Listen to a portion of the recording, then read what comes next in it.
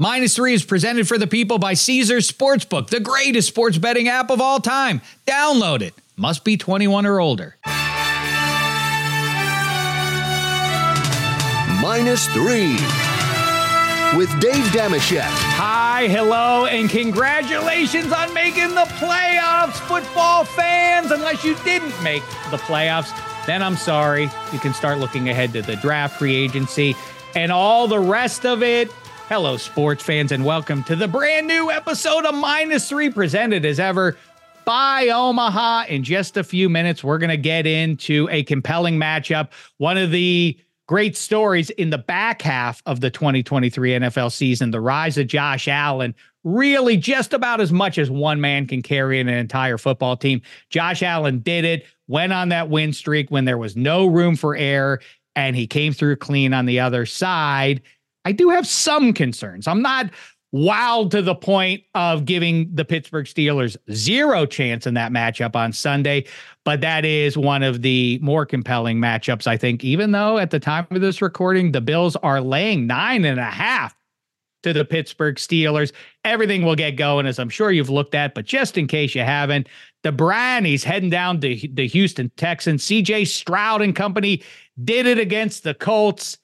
The Texans at home. What do they get out of this? Being a home dog to the Dogs from Cleveland, +2.5.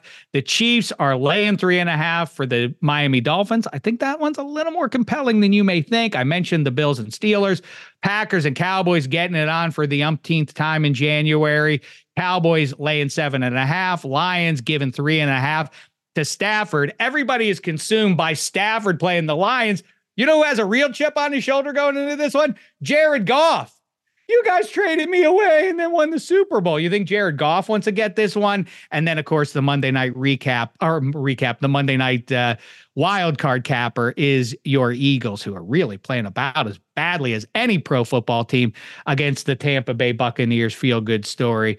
Bucks +2.5 against the visitors from Philly.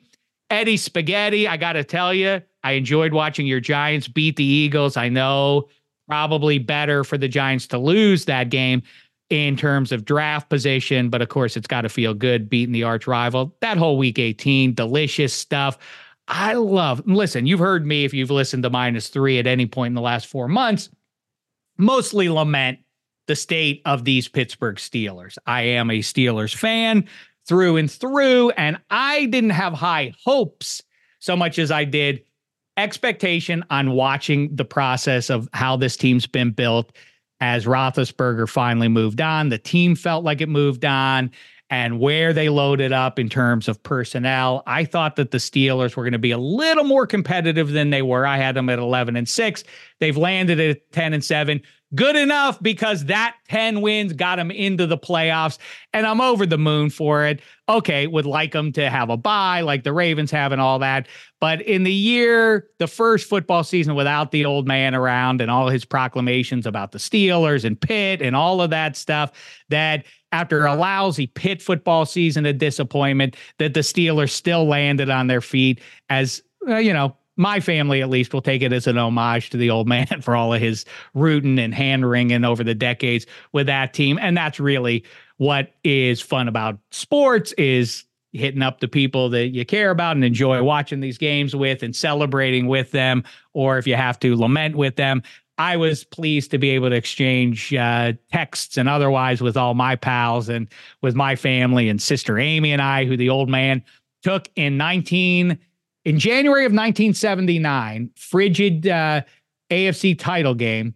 The Houston Oilers paid a visit to Pittsburgh, and it was so cold. The old man took me and Amy along with Uncle Mike and Uncle Scott, and we were so cold we were pouring the hot chocolate on our bare hands. It was really weird, but that's how bitter it was out there. And I found myself 45 years later rooting for those same Houston Oilers. I know they changed their name, but they're the Houston Oilers, to win against the Jags. They did. And I gotta say, even if your expectations are super high or down in the dumps or wherever you land with your team, if it was in contention in week 8 or week 18 or going into week 18, that's one of the more fun experiences as a fan, in my opinion, is coming down the stretch in pro football and doing that math. Like, so we need that team to lose one of their last two, or that week 18 game between those two teams. If they tie, we could still lose and still get in. All that stuff is great, especially when it works out in your favor. Tip of the hat to you, Derrick Henry, Ryan Tannehill, and you Houston Oilers, or whatever you're calling yourself. We appreciate it in Pittsburgh. And Jags, what the Steelers don't appreciate, or the football gods don't appreciate, is you messing with that terrible towel. I hope everybody's learned their lesson. Eddie Spaghetti, real question for you. You're an objective football. Well, you're not objective. You root for your team too, but you have no rooting interest for or against the Steelers, I don't think. Do you feel as a grown-up person that who cares about the terrible towel? Or have you seen enough evidence in your lifetime? Like, just don't do it. If you were a head coach, would you tell your players, if I see any one of you messing with a terrible towel, I'm going to cut you? No, I mean, I think that it's part of the team's identity. I think you should embrace it and you should lean into it. It's kind of like we were talking about last week with like why I like college more, and college is more fun because of the pageantry, the extra add-ons they have, where the NFL, gets the moniker, the no fun league. They find players for every little thing, and the referees get to skate by even though they're ruining games.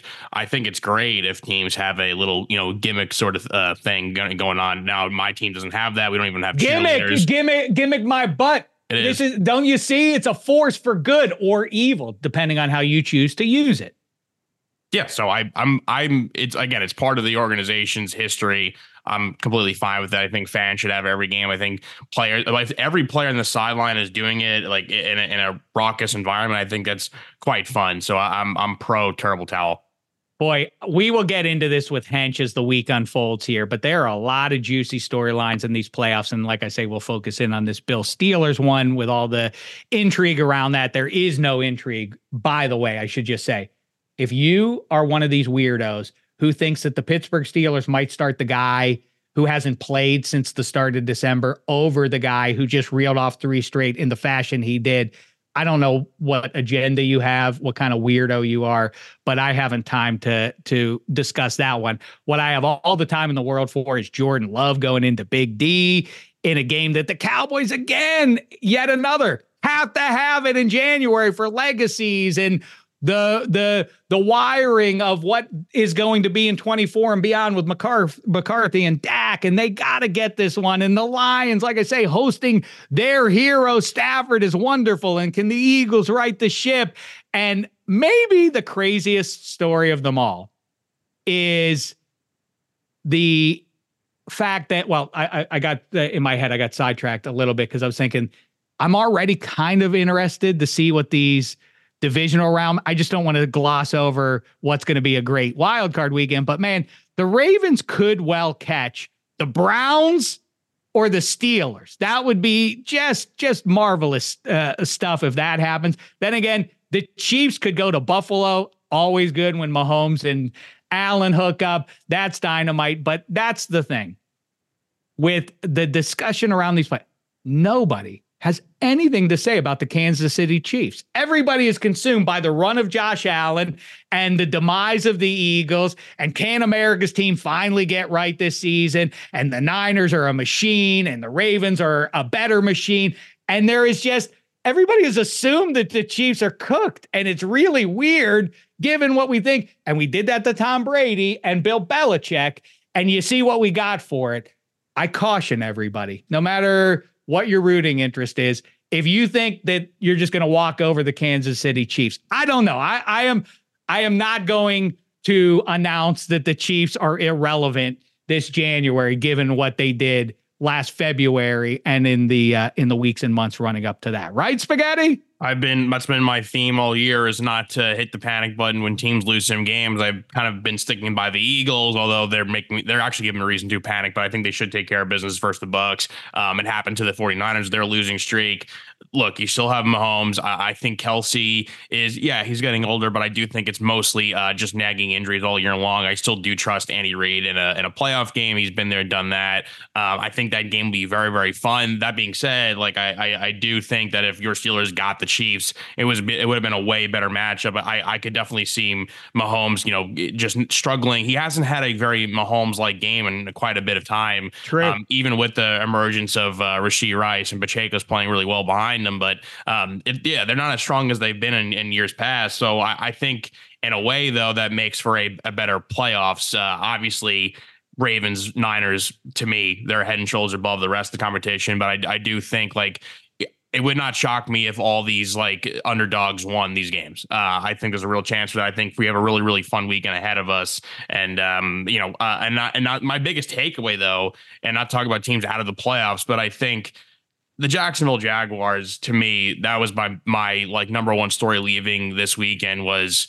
holy crap, this team with number one overall pick, Trevor Lawrence, the future of this team, and a division they should have smoked everybody. And despite how great C.J. Stroud was and Gardner Minshew played for the Colts, they should have smoked everybody in that division. They should have ran away with it. I had them in the AFC title game. You bring in Doug Peterson, whoever else is going to fix stuff, obviously wins the Super Bowl in improbable fashion. And again, we should be focusing on these playoff teams, and we will for the next 2 months. But as bad as the season was with the Panthers with 2 victories, if you're a Jags fan, if you're a part of the Jags organization, there's no worse taste in your mouth than how this season ended to a bad Titans team. And what do you do now? Trevor Lawrence already has doubters. Doug Peterson should be on the hot seat for ending the season the way they did. Terrible times there for a team that we thought was going to be on the rise. So again, not to take a hard right turn to no playoffs, but to me that weekend ended as much as the Giants beating the Eagles. That was a lot of fun. I'm like, man, the Jaguars, they are now the team that I will never ever feel confident in. And you're starting to question was Lawrence really this generational guy? Bad times in Northern Florida. Legit big year 4 for that guy upcoming. At least the Bungles QB went out at the halfway point in the season. They have an excuse. The Jags have none. I do love that. As I say, I'm resisting the temptation mostly, but I do think another point I'd like to make at the outset of these playoffs is one I've been making for 6 weeks is Cowboys or Eagles that, 6 weeks ago, clearly they were the 1A and 1B to the Niners, but I think the Lions and I think definitely the Rams, as Will Brinson said on this show a couple of weeks ago, have a better shot at knocking off the Niners in California than either the Cowboys.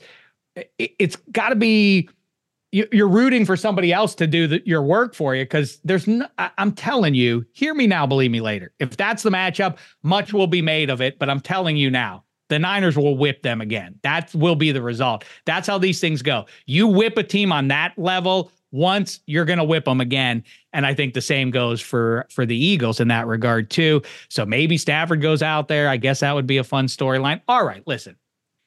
Let's get into it now. Let's focus in on one, and then we'll do all the games for you later in the week. But right now, let me squeeze in a quick break here. When the conversation turns to Emperors, I always go with my number one as Caesars. Let's talk about them a little bit, shall we? Tickets to the game, merch, meals at iconic restaurants, stays at Caesars Palace. All this can be yours when you bet with Caesars Sportsbook. Win or lose, every bet earns rewards credits, which you can redeem across the empire. Now, if you haven't started yet, register using this code, listen up, Omaha Full, the word Omaha and the word full.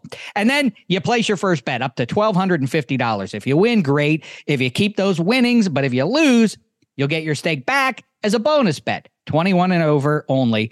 Offer valid and must be physically present in Arizona, Colorado, Illinois, Indiana, Iowa, Kansas, Louisiana, Massachusetts, Maryland, Michigan, New Jersey, New York, Ohio, Pennsylvania, Tennessee, Virginia, West Virginia, and Wyoming. New users and first $10 plus wager only. Must register with eligible promo code. Bet amount of qualifying wager. Returned only if wager is settled as a loss. Maximum bonus bet, $1,250. Bonus bet expires 14 days after receipt. Tier credits and reward credits will be added to account within 7 days after qualifying wager settles. See Caesars.com/promos for full terms. Void where prohibited. Know when to stop before you start. Gambling problem? Arizona, call 1-800-NEXT-STEP. Colorado, Wyoming, Kansas, affiliated with Kansas Crossing Casino, call 1-800-522-4700. Indiana, call 1-800-9-WITH-IT. Iowa, call 1-800-BETS-OFF. Louisiana, call 1-877-770-STOP. Licensed through Horseshoe, Bossier City, and Harrah's, New Orleans. Massachusetts, call 1-800-327-5050 or visit visit gamblinghelplinema.org. Michigan, call 1-800-270-7117. Illinois, Maryland, New Jersey, Tennessee, Virginia, West Virginia, Ohio, Pennsylvania, affiliated with Harris, Philadelphia. If you or someone you know has a gambling problem, crisis counseling and referral services can be accessed by calling 1-800-GAMBLER, or West Virginia, 1-800-GAMBLER.net. New York, call 877-8-HOPE-NY or text HOPE-NY 467-369. This podcast is proud to be supported by Jets Pizza, the #1 pick in Detroit-style pizza. Why? It's simple. Jets is better. With the thickest, crispiest, cheesiest Detroit-style pizza in the country, there's no competition. Right now, get $5 off any 8-corner pizza with code 8SAVE. That's the number 8, SAVE. Go to jetspizza.com to learn more and find a location near you. Again, try Jet's signature 8-corner pizza and get $5 off with code 8SAVE. That's the number 8, SAVE. Jet's Pizza. Better because it has to be.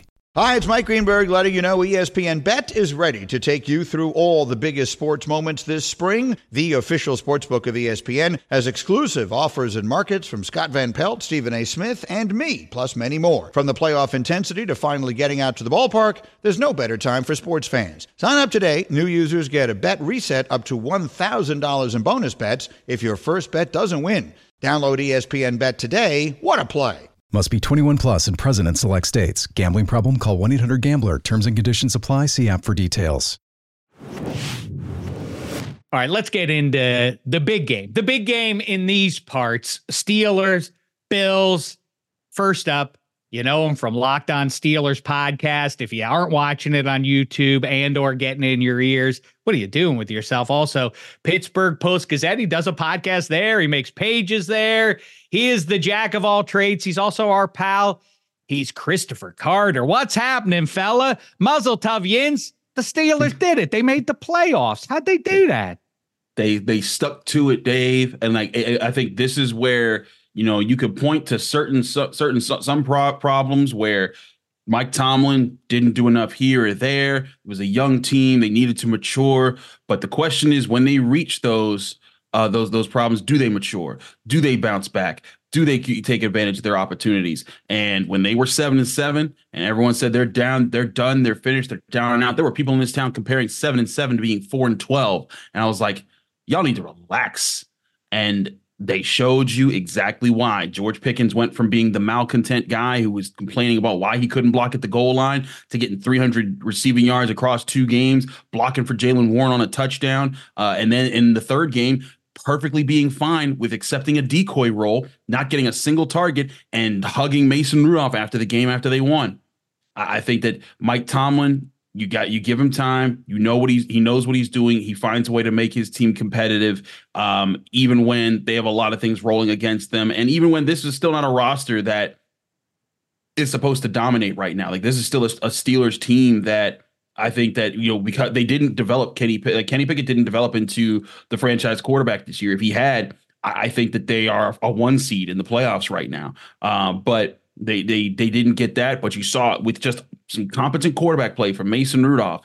They smoked 2 teams, and then they found a way to survive a monsoon game at the end of the season. And I think that they're a team that if the Bills don't come out and play their absolute best game, Steelers are going to be right in there with them, and it's going to be a dogfight. Well, I agree with that last point. Let's start there. Yes, the Ravens are the class of the AFC. By the way, Yep. The Steelers beat them twice, not once. They beat them with Lamar Jackson. They beat them with the backup in the game that they had to have this past week, and they land in the playoffs, improbable as it was. And for the record, I like to not jive anybody, Carter. This is my cardinal rule here. With all my stuff is no jive policy. I shoot straight with you. I thought the Steelers were done when Minkah Fitzpatrick hurt his knee in Indianapolis. I thought Understandable.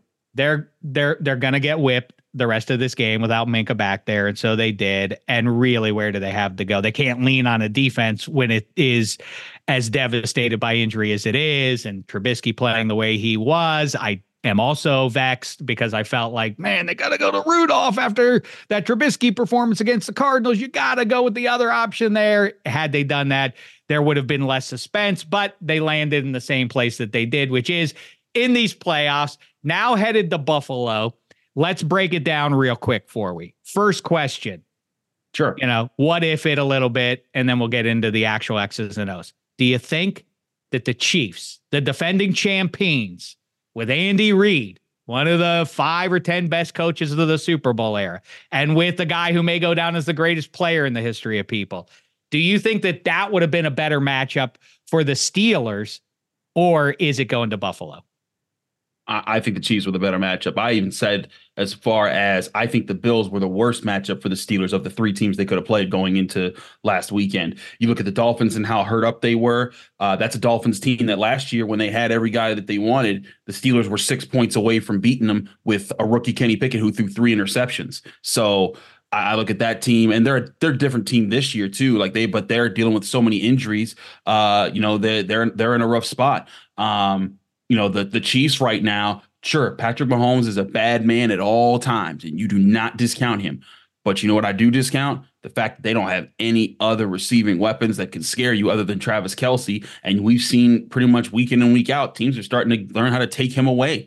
And so now if you're the Steelers and you get Minkah Fitzpatrick back, I think what you could do is you could say, hey, Minkah, go take away Travis Kelce. Everybody else, we gonna force Patrick Mahomes to beat you with Justin Watson, with Kadarius Toney, with Sky Moore, and no diss to Sky Moore. He's a Shady Side Academy kid. He's from the Burgh, but you force the Chiefs to do that. Now the Chiefs have a better defense than the Bills, in my opinion. I think that would be the different threat. Chris Jones is a bad man, and against Mason Cole, that could be a problem. But as far as an offense to face and a team that they could hang with, I really thought if they drew the Chiefs, they could have walked up in Kansas City and been a big problem for them. But I do love the divisional round, and I'm certainly not anxious to skip past the wild card, but the possible matchups of and by the way, Stafford v. Goff is juicy stuff, but I do wonder from the Ravens side of things, what is the scariest proposition for them in the divisional round? Is it they can't catch the Chiefs?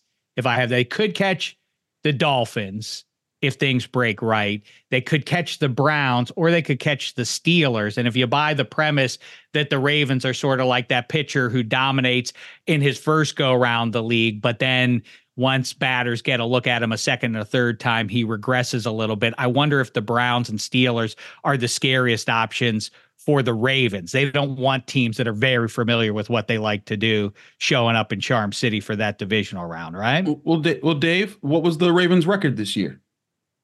It was 3-3 in division, Chris. That's what it was. And who were those 3 losses to? Well, that's Steelers, exactly right. That's right. And the Browns. So I think you answer that question, and we can worry about that next week. And by the way, among those possibilities for the divisional round, I just said it. If you get Steelers at Ravens, egad, and I don't care what the final score is. If you disrupt the Magic season, just that they have to get one more shot at the Steelers would be a fun week of conversation, if nothing else. But okay. Let's talk about the Buffalo Bills. And you mentioned who the Chiefs don't have or what they don't have in a pass catching sense. But let's start there with trying to make a case for the Steelers, not just showing up in the playoffs, but actually taking a run at the Buffalo Bills in a really rugged spot, what should be frigid, maybe snowy. How about that is the first question. Is that beneficial to Pittsburgh or to Buffalo? Oh, it's beneficial to Pittsburgh. The Steelers want this to be a muck it up game. They want this to be nasty. They want it to be like that game when Le'Veon Bell went for like 200 yards against the Bills back in, 2017, when they had Tyrod Taylor. They want this to be about running the football, because you know who's the best at running the football between these two teams? The Pittsburgh Steelers. And sure, if you look at their totals on the years, and it doesn't, there's things like, oh, I'm not so sure about that, Chris. You know what I'm sure about? I'm sure that in the last 10 games, the Steelers have rushed for over 100 yards 8 times and over 130 yards 7 times. And when I look at the Bills and how they play football, they're 11-6. In 4 of those 6 losses that they've played, they've given up over 130 yards, I think it was, to opponents in rushing. In 3 of those 6, it was over 170. That is your ticket if you're the Steelers. You are running the football down their necks. You are putting every bit of pressure on them to have to prove to you that they are good, that they can stop your run. And if you get that going, and here's the thing, you have that ratio. The Steelers throughout the year, they were not great at possessing the football, but towards the end of the season, They got a lot better at that. And you saw them having an average time of possession of like 35, 37 minutes in some games, to the point that whereas in the beginning of the year, they were like in the bottom 5, they finished at the end of the season right in the middle of the NFL, 17th overall. And that's a pretty good stat. Now the Bills, they're 4th in time of possession on the year. So they've been able to do that throughout the season. But if you're the Steelers and you take that away from them, not only do you let your offense kind of grind down their defense, but you're going to give Josh Allen there's so less drives, a lot less fewer drives to get his game going. And that's going to, if he doesn't hit early on and they don't build a lead, it's going to force him to get aggressive. And we all have seen Josh Allen, great quarterback, awesomely talented, should be in the MVP conversation and everything. But when you put pressure on him to have to do things, you can get a wide variety of results, including some of the terrible interceptions that he threw against the Dolphins. And heck, one of the touchdowns that he threw also should have been intercepted. So I think that it's no gimme. I'm not saying that Josh Allen's, just get a lead on him and you're going to be fine. But with this defense and the way that they've played this year, make no mistake, this is a defense that's been banged up. They've been down to 5th and 6th linebackers, 6th and 7th safeties. They've had just two games all year, Dave Dameshek, where Cam Hayward, Minkah Fitzpatrick, and TJ Watts played from start to end without being removed from the game twice. If you had told me at the beginning of the season, I would have said, okay, this probably isn't a playoff year for the Steelers because those are the 3 kings of the defense. And yet they have found ways to play. Minkah Fitzpatrick's coming back. DeMonte KZ's coming back. Eric Rowe's playing very well. Patrick Peterson's playing very well. Joey Porter Jr.'s come along in the secondary. You're in a position now where I think if you're the Steelers, you know exactly what you want to do on defense. You've played this Josh Allen's Bills team before. You know how to get pressure. You stuff the run. You make James Cook a non-factor in this game, and you stop Josh Allen from using his legs and force him to read zone defense all game long. Make him make accurate throws and pounce on the opportunity when he misses, because you know at some point he is going to miss. Well, I mean, obviously the major storyline of this game, everybody loves their simple narratives, and this one is obviously, let's settle once and for all who the best 2018 NFL drafted quarterback is, Josh Allen or Mason Rudolph. All that, when that final gun goes, that hash at least will be settled. Now, you talk about the pressure, and I know you're talking about actual practical pressure. There is the pressure of the curse of Sposta hanging over the Bills. They should make quick work of Mason Rudolph and company. These are the rays of optimism I have from the Steelers' POV. As far as that goes, everybody seems to have some amnesia about the mighty Bills, who were probably a tick better a year ago than they are now. But either way, you remember Skylar Thompson going in there that was a year ago, everybody. Yeah. They barely survived that game before Joe Burrow went in there and absolutely destroyed that team. So the idea that this is a juggernaut because they reeled those wins off, yes, impressive by any standard in the NFL to win as many games in a row when you have to have pretty much every single one of them to get into the tournament. But pull it back just a little bit. Outside of the victory in Buffalo against the Cowboys, which came the week after Dallas finally got over on Philly, and you felt like maybe emotionally they were due a letdown there, has Buffalo really been some sort of a buzzsaw? They barely survived against the Chargers in Los Angeles. They barely survived against the Patriots. Yep. And as a reminder, on Sunday night, people swooning did you see what Josh Allen? Resilience, everybody. He has no quit. Well, yeah, he can't quit because they were only in that game through 3 quarters because their total point count came from a punt return for a touchdown and a deflected ball that just as easily and more often than not gets picked instead of caught at the back of the end zone like that. So the idea that you're good luck handling them, yes, Josh Allen is going to get his, but the buzzsaw that we saw last year has not revealed itself very much, if at all. And if Gabe Davis can't go, you talk about, well, if you take away Travis Kelce, you're really hurting that Chiefs offense. What are you going to do now with JPJ being a true number one in that he doesn't just take the number one pass catcher. He travels all over the field with him. So, JPJ Jr. v. Stephon Diggs is that matchup. After that, how exactly does this Bills team beat you? I think they still, you can't overlook Dalton Kincaid as an athlete at the tight end position, even though he's a rookie. You can still get there. James Cook, if they can find creative ways to get the ball in his hands. Look, one of the ways the Steelers have been beaten this year by certain teams earlier this season. If I'm the Bills, I'm looking right at the tape of the Texans and the Niners games. How did they get the ball to their running backs in different spots to confuse that defense and neutralize the edges, and force the linebackers and the safety to be the ones that came up and made all the tackles all the time and read that. Now, the Steelers, I think, have gotten a lot better at that since those games, because quite a few teams have tried to replicate those types of concepts, and the Steelers have been better at countering them in the recent months. But if I'm the Bills, James Cook is an athlete. I loved him coming out of college. I think that he can actually get to do some damage for you there. But I think you do have a point.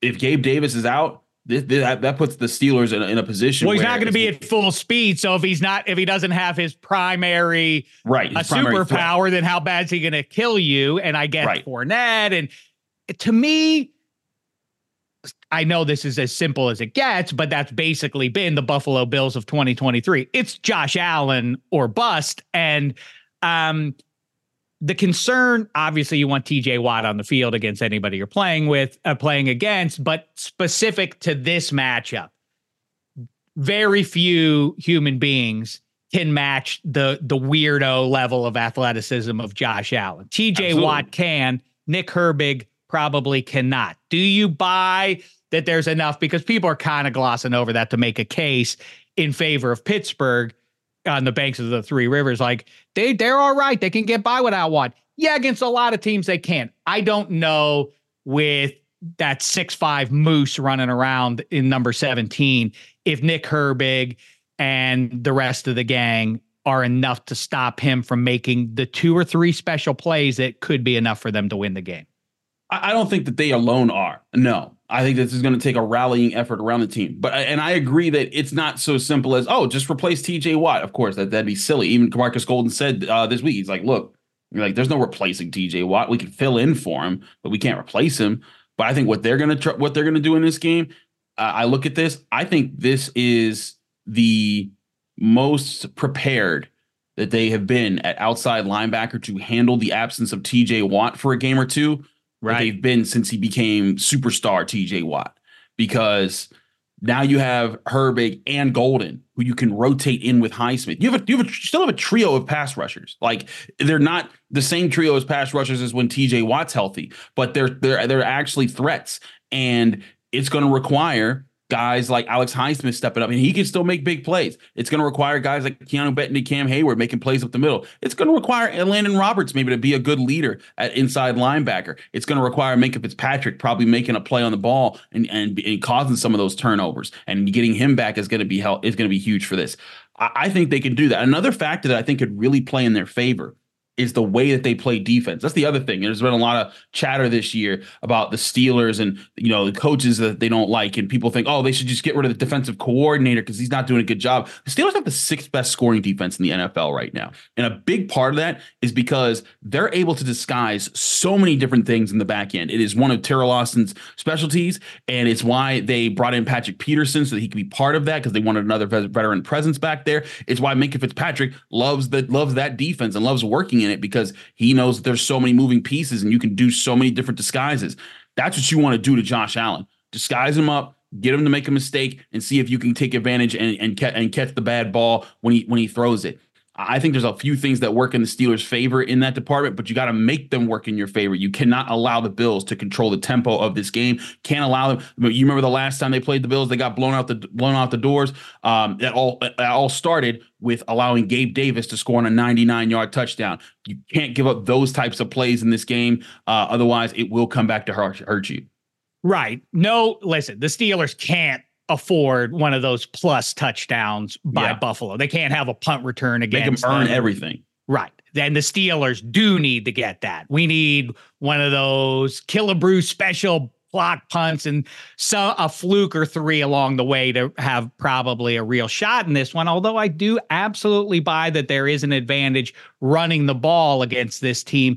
The other question I have for you, a couple real quick for you, but specific to this Bills game. Sure. what is a reasonable expectation for Mason Rudolph in this spot? He is, after all, a guy who, a month ago was the number 3 on a team that had no offense to speak of. I do sense, though, maybe it's because he follows me on Twitter, but Coach T is finally listening to Damashek, that when the defense isn't as mighty as you hoped, you have to hit the gas a little bit more. I see that they are taking they're being more aggressive in certain situations, in short yardage situations near midfield that they just didn't used to do. But I also think, do you think that the task from Tomlin on down is, hey, Mace, just don't kill us, as it basically was with Pickett? Or is it, in order to win a playoff game, you're going to have to make a special throw or 5 here along the way? And by the way, that secondary for Buffalo has some flaws, and maybe if we can get number 2 on cork in one of those nice deep balls that he knows how to throw, that there's a potential advantage there. I think it's got such an underdog vibe to it from everybody, not in Pittsburgh. National conversation is like, okay, so after the Bills beat Pittsburgh, then who are they going to, that's the conversation. I think there's a puncher's chance there because of number 2. It's not just that they might be able to run the ball and all of that. I think the way Rudolph's playing, unless the spot is the mythical too big for him, unless he feels that, I think there's a practical ability to maybe make some plays downfield against the Bills. I absolutely think there are. Mike Tomlin is not going to tell Mason Rudolph to go into a shell. He's going to tell him to trust what his reads. And I think there's reason to give him that. You look at the way Mason Rudolph has played in these games, Dave. I see a Mason Rudolph who has faced pressure right in his face, has seen blitzers coming at him and has reacted properly, or the coverage has just been there and he doesn't panic. He doesn't try to buy time and hope for a sandbox play. He's like, you know what? This play's dead. Kill it. I'm going to live for the fight for the next day, because he knows the offense isn't about him. He is a game manager, and the best game managers are the ones that realize I'm not the show. Getting the ball to these playmakers is the show. And again, game manager should not be come off as a. That's why we've changed it. Tone. It's not game manager. There are gunslingers. That's like Josh Allen and Ben Roethlisberger, John Elway, and so on. The other side is an assassin. That's what you got. Assassin, pinpoint accuracy. Understand? Studied. Understanding what's going down before it happens. Having a plan. Tom Brady, Drew Brees, Peyton Manning. You see? Okay, that's the way to go. Assassin.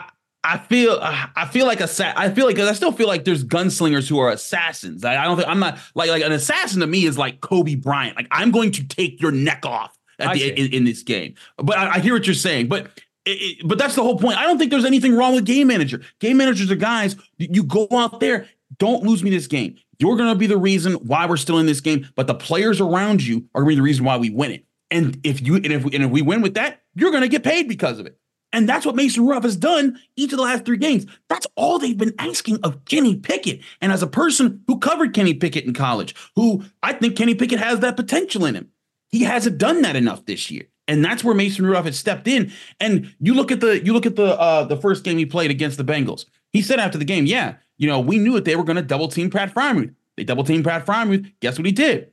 George Pickens, Jalen Warren, Deontay Johnson, like he spread the ball around, and they were able to work with that. And he said, yeah, we knew that was coming.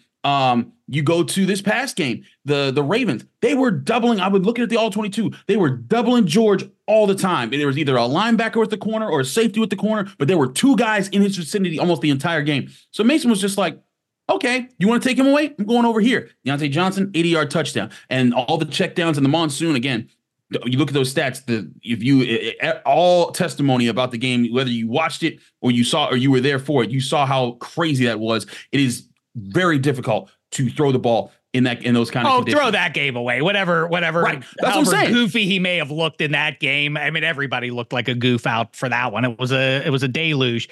I'm not worried about that.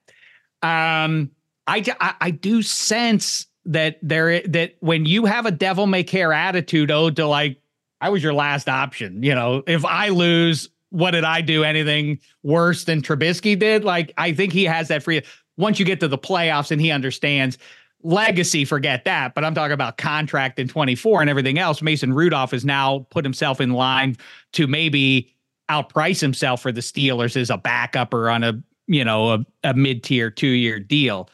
But you talk about money, and this is my last question for you. And by the way, you know who was right about Kenny Pickett? You, and to some degree, Dumb Dave. We said Kenny Pickett is struggling making plays from the pocket and seeing over the line of scrimmage. He's too spooked. That's all Mason Rudolph is doing. It's not a small thing, but he stands in there when guys are literally from the other team touching him. They're shoulder to shoulder with him, and he's still standing there as though he doesn't feel them there and making the throw. I don't know how you fix it for Pickett, but anyway, we have more to worry about in the short term, which is, does Tomlin, I think there's a real chance that he walks away after this, but does making the playoffs put the Steelers in a much worse position if Tomlin chooses to walk away when this thing is over? Because all the good candidates will probably have already been locked in with a new team, right? Or do you think that's not going to happen? So we don't need to worry about it. I think we are all being played.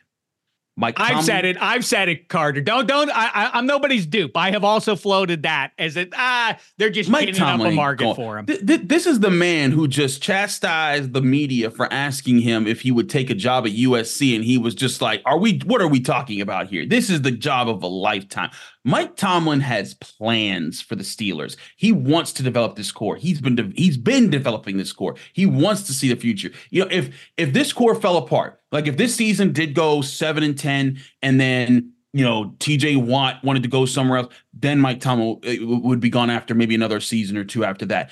But it doesn't ever happen under him, and that's why I think he wants to stick around. This guy is not tired of the NFL right now, and he's not tired of the Steelers team. I think he likes the Steelers team. You think he's developing George Pickens right now for somebody else? No. All Mike Tomlin, all this stuff is, who started this whole Mike Tomlin might want to leave thing? Jay Glazer. You know who's really good friends with Mike Tomlin? I said that. I get it. Yeah. He's trying to get him a payday. That's all. This is to say, hey, Roonies, I do actually, there's a consideration here that I might want to walk away. And so when they get to the negotiating table, he's not going to get, a John Gruden offer. He's not going to get part of the ownership, but he's going to get I think he's going to get a decent extension, especially with the way they finished this year. And I compared it to this all season long, or not all season, ever since they went 7-7. I said, people talk about, how can you extend him after this? Bill Cowher received an extension in 2000 after the Steelers went 7-9, 6-10, and then 9-7.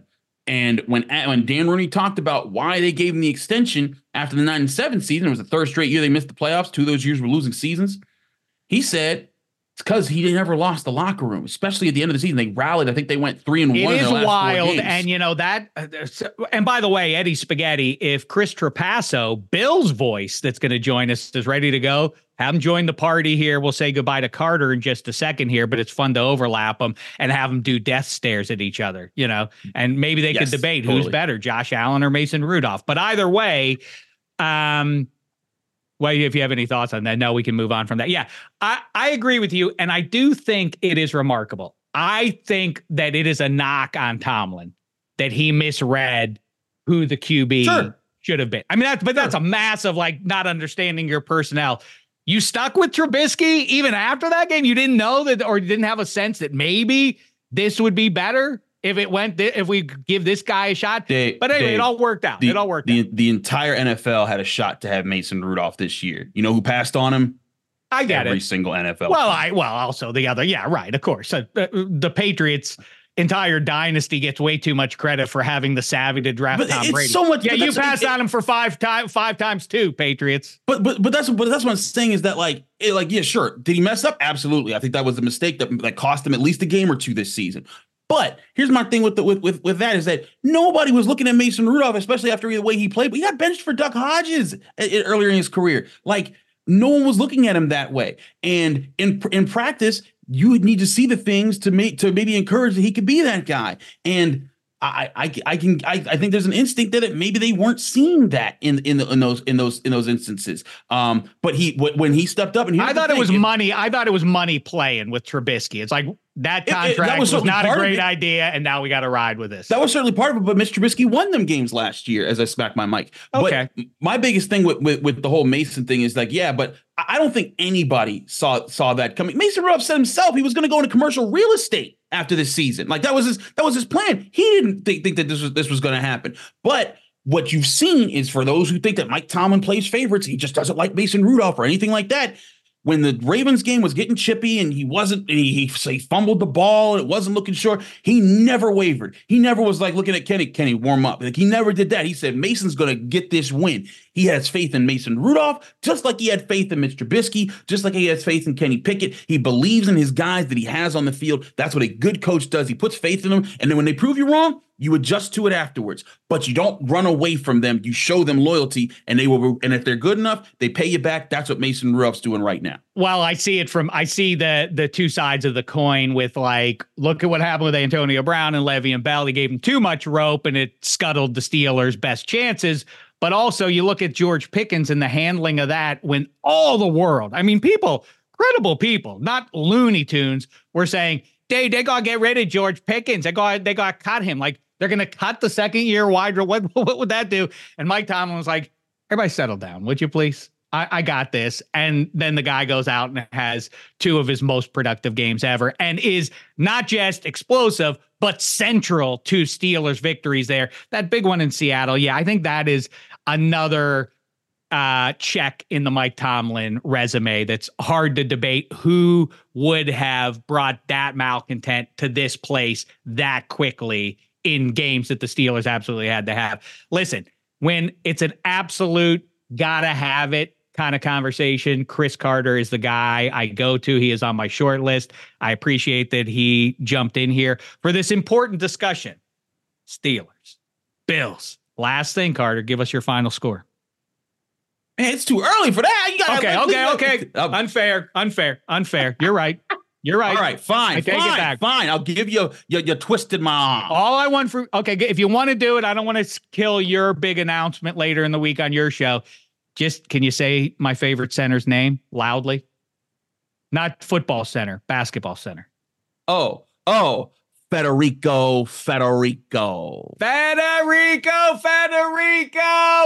days lay ahead in 24. The worst in 40 years for Pittsburgh sports is now officially in the rearview mirror because of this playoff appearance and the rise of these Pitt Panthers. It's coming this spring. Hang in there, Carter. They're going to turn it around. Enjoy watching that playoff game. Nothing better than being in the NFL playoffs for a week. Great times to have these kind of conversations. So we appreciate you making some time to have it with us. And now a quick break.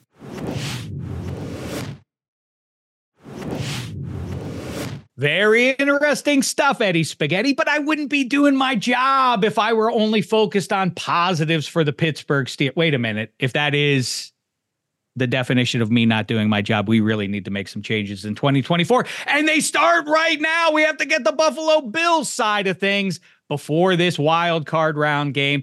Who better to talk to about it? And by the way, I do have to say, for the record, there is no team. I think I am on the record repeatedly with this comment. If my team ain't going to win the Super Bowl, I think my number one choice would be the Buffalo Bills for their fan base. So no ill will.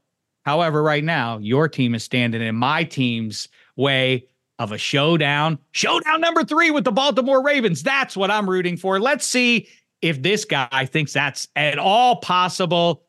He is a Bills diehard. You know him on CBS Sports. Most importantly, check him out, scoutinggradebook.com, because now the big part of his football calendar is about to kick off. That is evaluating all the draft guys, or the names you're going to be hearing a ton about over these next few months. He's our old pal from the NFL, Chris Trapasso. How are you, man? I'm doing good, Shaq. That's quite the intro. And I think it's interesting because I've been on with Sigmund Bloom of Football Guys before, and he is a Steelers fan. He lives in New Orleans. He has said the same thing, that he loves the Steelers like since the 70s, but he's always said to me that if the Steelers don't win the Super Bowl, he's always rooting for the Bills. So I don't know if it's a Rust Belt thing or the fact that the cities are close. They're kind of similar vibes in the city, but that's interesting that you're the second Steelers expert that has said that to me in the NFL media industry. Wow. as I always say, I am one of society's foremost empaths, but this particular instance might be more owed to the fact that I'm not going to root for the football team in Cleveland. I'm not going to wish them well, or Cincinnati. Oh, true. Or Baltimore, or some of the other options there. And I can afford a charitable posture where Buffalo is concerned. You don't have any titles. I'm not trying to take shots, but you're ruminating, and I figured I should fill in the blank there. But all right, let's start here. Well, first of all, I'll say congratulations. As a Bills fan, that was a fun run. That had to be a pretty sweet month and a half or two that you just went through there when you probably thought it was all over for them, or correct me if I'm wrong. Yeah, I had someone, a friend of mine, send me a screenshot of a text after they lost on Monday night to the Broncos with the 12 men at the end of the game there. And she like highlighted what I said. She texted me and said, "Are the Bills done?" And I said, "Yeah, there's no way they're going to make it at this point because of how crowded the AFC wildcard race was. The Dolphins had a 3-game lead, and it just seemed like there was no way that anyone was going to slow down the Dolphins, or the Bills could just win 5 straight games to get to the AFC East title." They ultimately did it. So yes, I thought at that point, 12 games in, that the Bills were pretty much toast. And then the article comes out kind of bashing Sean McDermott and his culture in the locker room. And ever since then, it kind of galvanized the team. Josh Allen played a little bit better after Joe Brady became the offensive coordinator, and the defense played better, even though on that side of the ball, there's a lot of injuries. The scheme and a lot of guys who started the season as backups actually made some big plays down the stretch for the Bills. Okay, well, let's try and tackle those things, if you will, one by one here. First of all, snow apparently on its way, frigid temps and all of that. Who do you think that favors?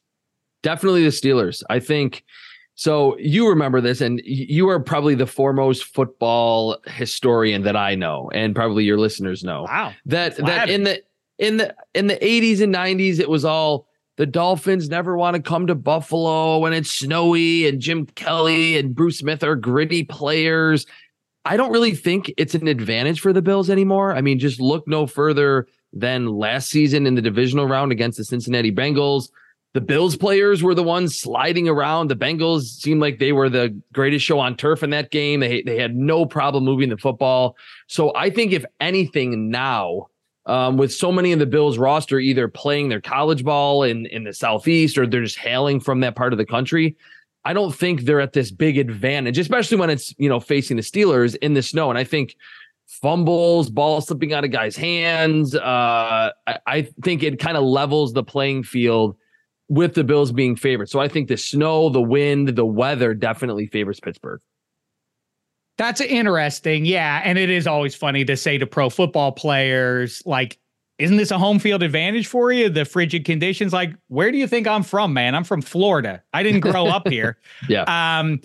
I get it, but it's the sort of thing that your body adjusts to it. So you think that there's an inherent advantage, but before they played the Bengals, as I said a half hour ago on this show, look at Skylar Thompson and the Dolphins almost getting over them, and the Dolphins almost beat them at the end of the regular season too. So I don't think they're impregnable just because they're at home and it's cold out.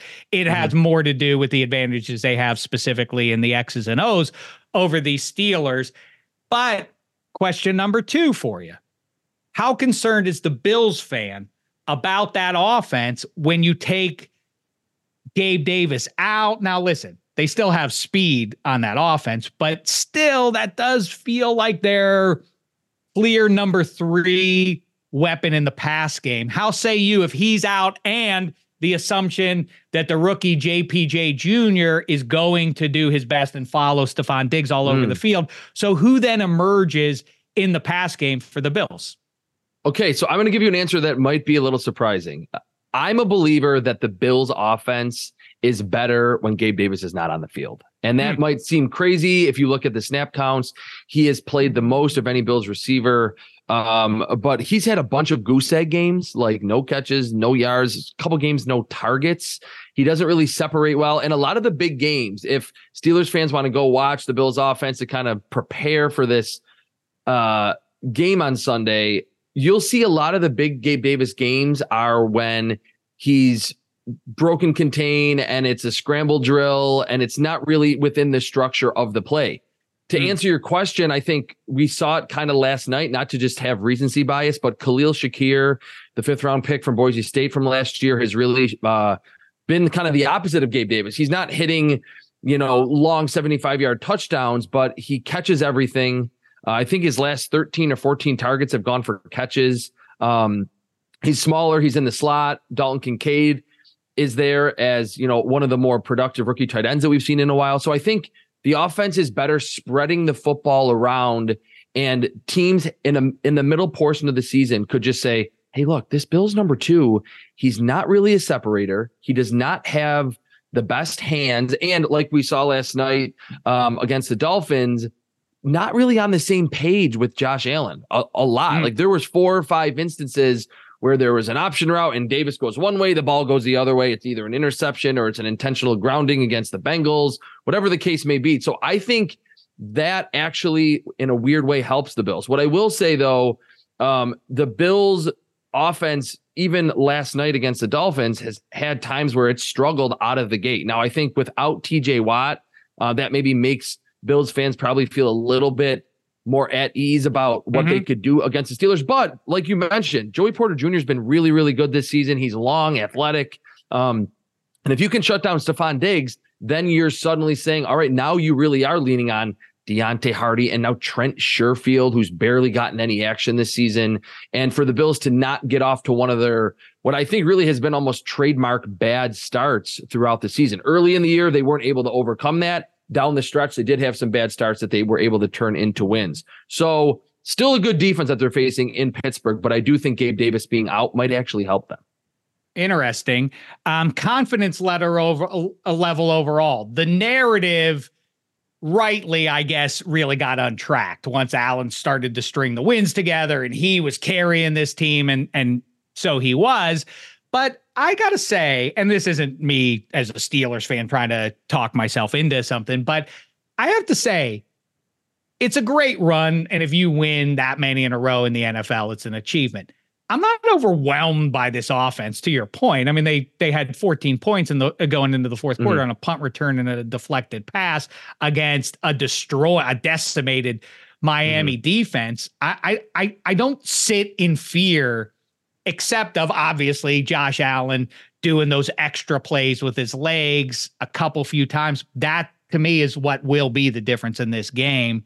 How say you though, overall, about the Chris Collinsworth level swooning over Josh Allen? He just doesn't quit. He's resilient, but are you seeing the games? Are you seeing drive for drive what they're doing? It ain't that impressive.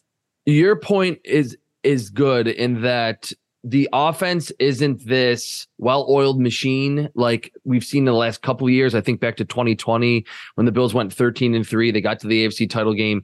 That offense with Diggs in his prime, Cole Beasley still kind of in his prime, and John Brown. Gabe Davis was their number 4 that season. That offense was every single time they got the ball, it really felt like they're going to probably score a touchdown, just a matter of how they're going to do it. Is it going to be a long play or a methodical drive?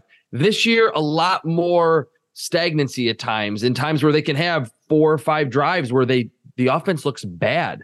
But to your point about the Collinsworth and the prime time and the recency bias, I think that's all legitimate because he has done some of those heroic things. 3rd and 13 scramble, I think against the Philadelphia Eagles in the rain, made a bunch of ridiculous throws.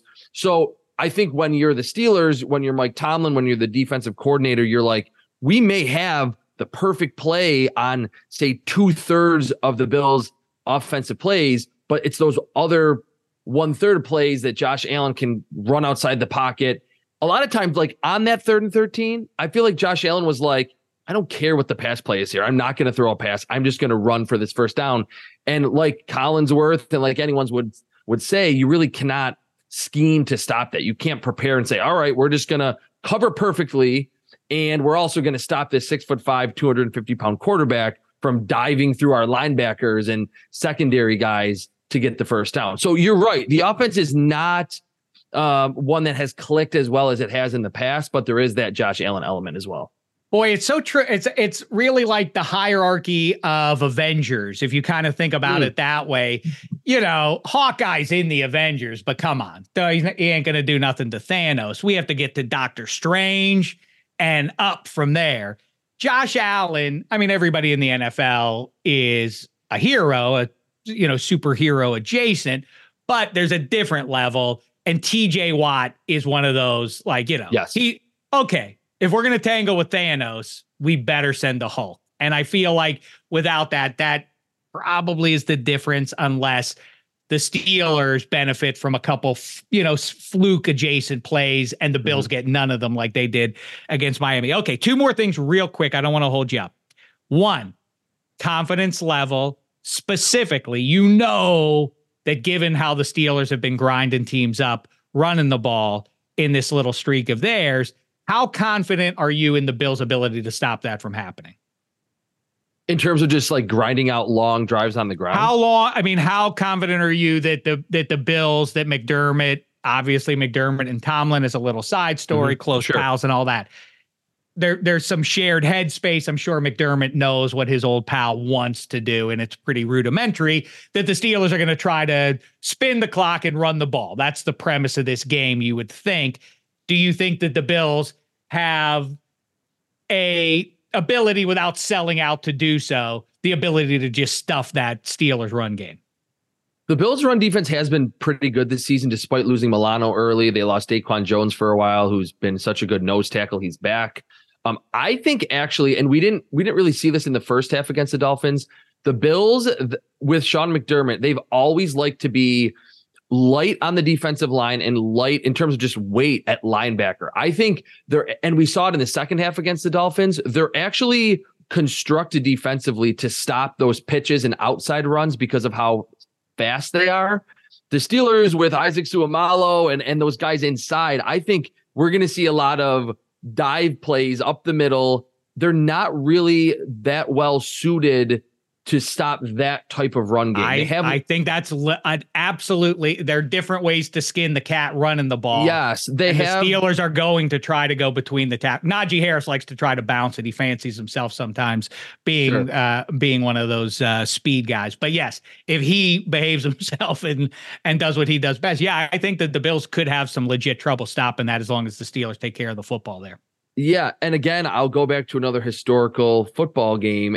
I think what the Steelers will try to do is what Bill Belichick and Bill Parcells did to the Bills in the 91 Super Bowl 25, where they're going to try to win the time of possession. If they can have a 8-minute drive that's 12 plays, that it's 10 rushes and 2 passes, and then you force the Bills to be perfect on offense, and there's one interception, there's a fumble.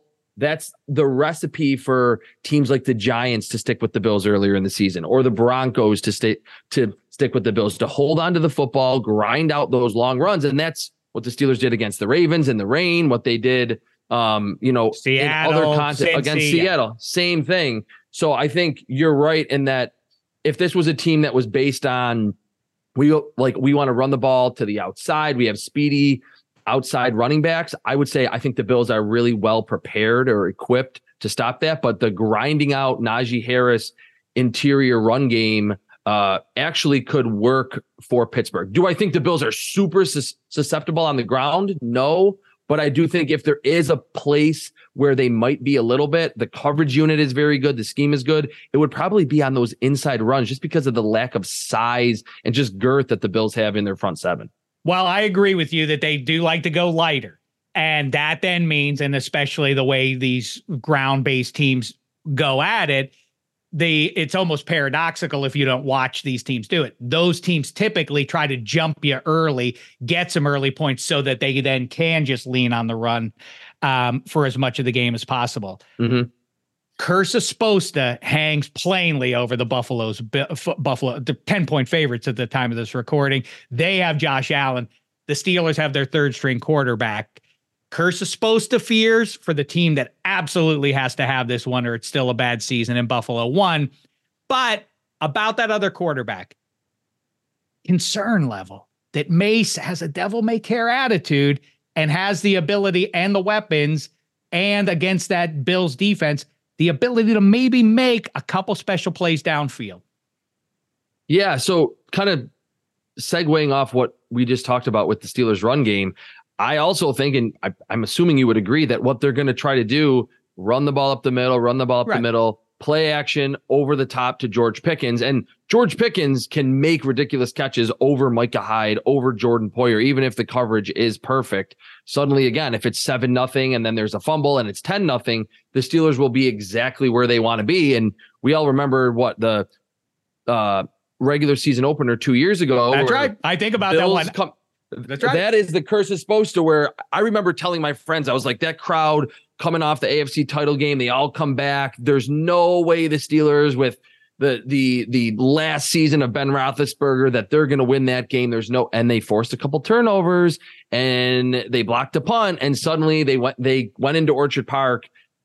Big underdogs. I don't remember what the actual spread was. I bet you it was about Sunday. 10, as a matter of fact. It was probably between 10 and 13, and they won that game by a touchdown. So the formula is there, and I think for being two teams that are not in the same division, because of the Tomlin-McDermott dynamic, they actually know each other, and they played recently. They, I think, actually know each other relatively well. The one thing, if you're a Steelers fan, I think watching a lot of Mason Rudolph is that the under pressure, like, he does not have great ball security, and the Bills pass rush is very deep, and Sean McDermott is a lot more of a aggressive defensive play caller than Leslie Frazier was.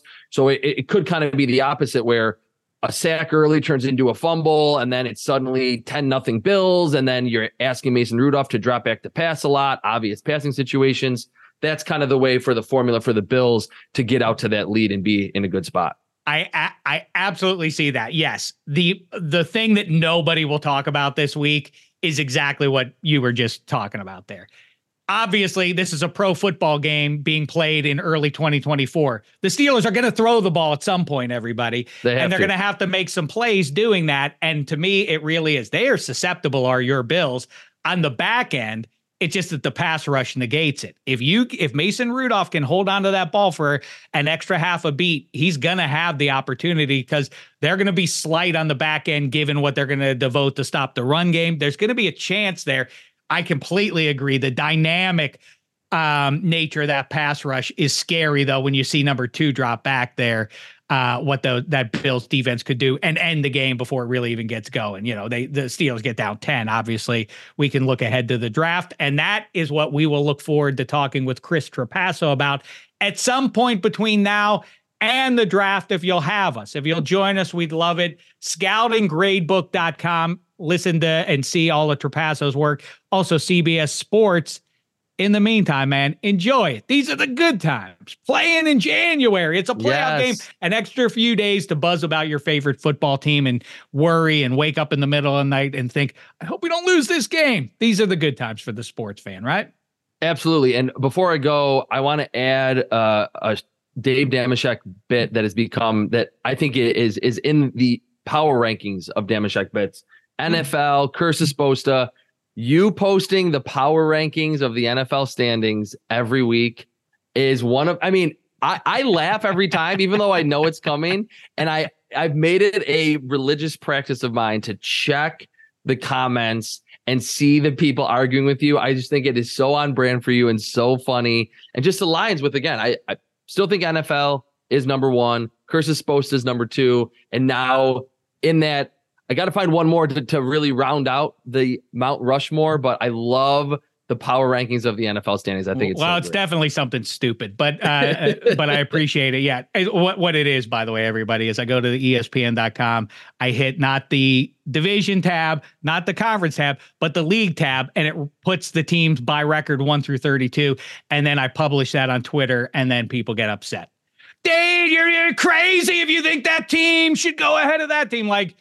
And yet I have. Deal with it. Hey, Trapasso, enjoy it. We'll look forward to seeing who the Bills catch. Deep down, maybe the Steelers shouldn't even bother. Jet fuel is expensive, and you know what? Just enjoy the playoffs yourselves this weekend, Steelers. Why go up to Buffalo? No one's giving you any chance, right? No one believes in you, Steelers. But it almost seems like, it almost seems like that is where the Steelers operate best. That's been the case now, I would say, for the last 3 years for the Steelers. The whole, are they going to be over 500 to keep the streak alive? And every year they do it. So this is not a team that is the 2011 Steelers or the 04 Steelers suddenly like, oh man, we're only 9-8. We're underdogs. They're used to this. I mean, Steelers fans like you that have seen so much winning and so much success, relatively new. But for the players on this team, I don't really think being underdogs on the road is that new of an occasion for them. So if there's any team, I think in the entire first round of these playoffs that's equipped to sparking an upset just based on what they've dealt with, it's probably the Steelers. Oh, it would be so funny. I know it wouldn't be for you, but it would amuse me. And if they got to go to Baltimore for the divisional round, I think everybody outside of Buffalo would be over the moon to see that one. Then again, Browns at Ravens would be pretty good too. Anyway, listen, like I say, one of the true draft guys to lean on. A lot of phonies in that little area these days, but Trapasso is the OG, or not the OG, but he is the genuine article when it comes to evaluating these college kids as they get ready for the pros. So make sure you're checking him out. We'll get him back in here before the draft. Meantime, thanks, Pally, and let's kibitz soon. Thanks, Shaq. There he goes, Trapasso, and here we go to Spaghetti. Final thoughts from you. You heard from two Chris's. Who did you think was more credible in their game analysis? Well, Sheck, like I told you, I thought that the matchup for your Steelers would have been easier if it was the Chiefs. I think there is a path for the Steelers, obviously, just, with the turnovers that Allen creates and the great defenders you have on your squad there. Mason Rudolph is aggressive, which is a good thing. And the Chiefs, the Bills are a different offense now since the Brady takeover at OC. Stephon Diggs has kind of been out of the mix in a way that helps you guys out. You can focus yourself on the other pass catches on the double tight end sets. I guess, but from a Bills insider like Trapasso, that's pretty interesting point. And he's probably right about that. They're better without Gabe Davis out there. Yeah, and that's true. And true. I mean, Gabe Davis burned a lot of teams in fantasy as well. A lot of goose eggs. He is definitely spot on about that.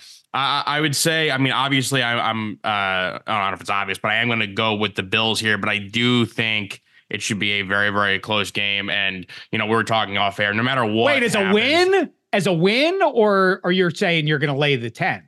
Oh, no, I mean, I would take the Steelers in the points. I think it's going to be the Bills win. Okay, good. The Bills win, but I think this game will be close. I think that no matter what happens in this game, like making the playoffs alone is an achievement. I think for organizations that have been struggling, and the Steelers are, struggle because they always go above 500, but it's dumb to be like, oh, we have issues at these positions. Let's lose, and just keep hoping that something will change in the offseason. That's not good for a fan base. Not good for the coaching staff. That's not good for the players in the locker room. And take this from a Giants fan who had that win last year, a playoff victory, not even just an appearance, but a playoff victory on the road over the Vikings. Yeah, you can say what you want about Daniel Jones and all that. I don't want to make this about the Giants, but it's definitely more beneficial for a team and for a fan base and all that stuff I said to win a game and to get into the playoffs. So whatever happens to the Steelers team, even if they lose, I think it's an insane season with 3 different quarterbacks. To make it there is an achievement. Yeah, I get it. Not spiritually, practically. Maybe the Giants would have done themselves a favor by laying down. But as I always say, like these are not a loss is not a siloed event that you just walk away from. It comes with injury going forward. Then it makes you question things unless you actually are trying to lose a game, which is much harder to do than I think the casual fan thinks it is for an organization to purposely lose a football game when there's a players union that requires guys go out there and all that kind of stuff, and personal pride and professionalism about putting good tape out there for your next employee, all that stuff. It's hard to tank a game. Bottom line, you don't know what's going to be in 2 months from now, but beating the Eagles and turning that town on its ear, if you're a Giants fan, has to be satisfying. So good for you, and better luck next year to all the teams on the outside of the tournament. Congratulations to all those in it. Everybody's got a shot, including my Pittsburgh Steelers. We can't wait to pick all those games for you. Me, Kevin Hench, and Eddie Spaghetti will do that on the 15-minute pregame show. Yes, we're running it all the way through the postseason, like we already told you. And before that, we'll have a fresh episode for you earlier in the week, Wednesday, Thursday. Be on the lookout for it. Obviously, we're going to be focused in on these NFL playoffs. I'm also on Trendy this week with Toby Mergler. Make sure you're checking that out. Eddie Spaghetti and Jen Piacente rolling on with Waiver Wired, all the great shows on the Extra Points Network. Check them out in this all-important month on the sports calendar. We'll talk to you soon. Until then, thanks so much, sports fans. It's been a thin slice of heaven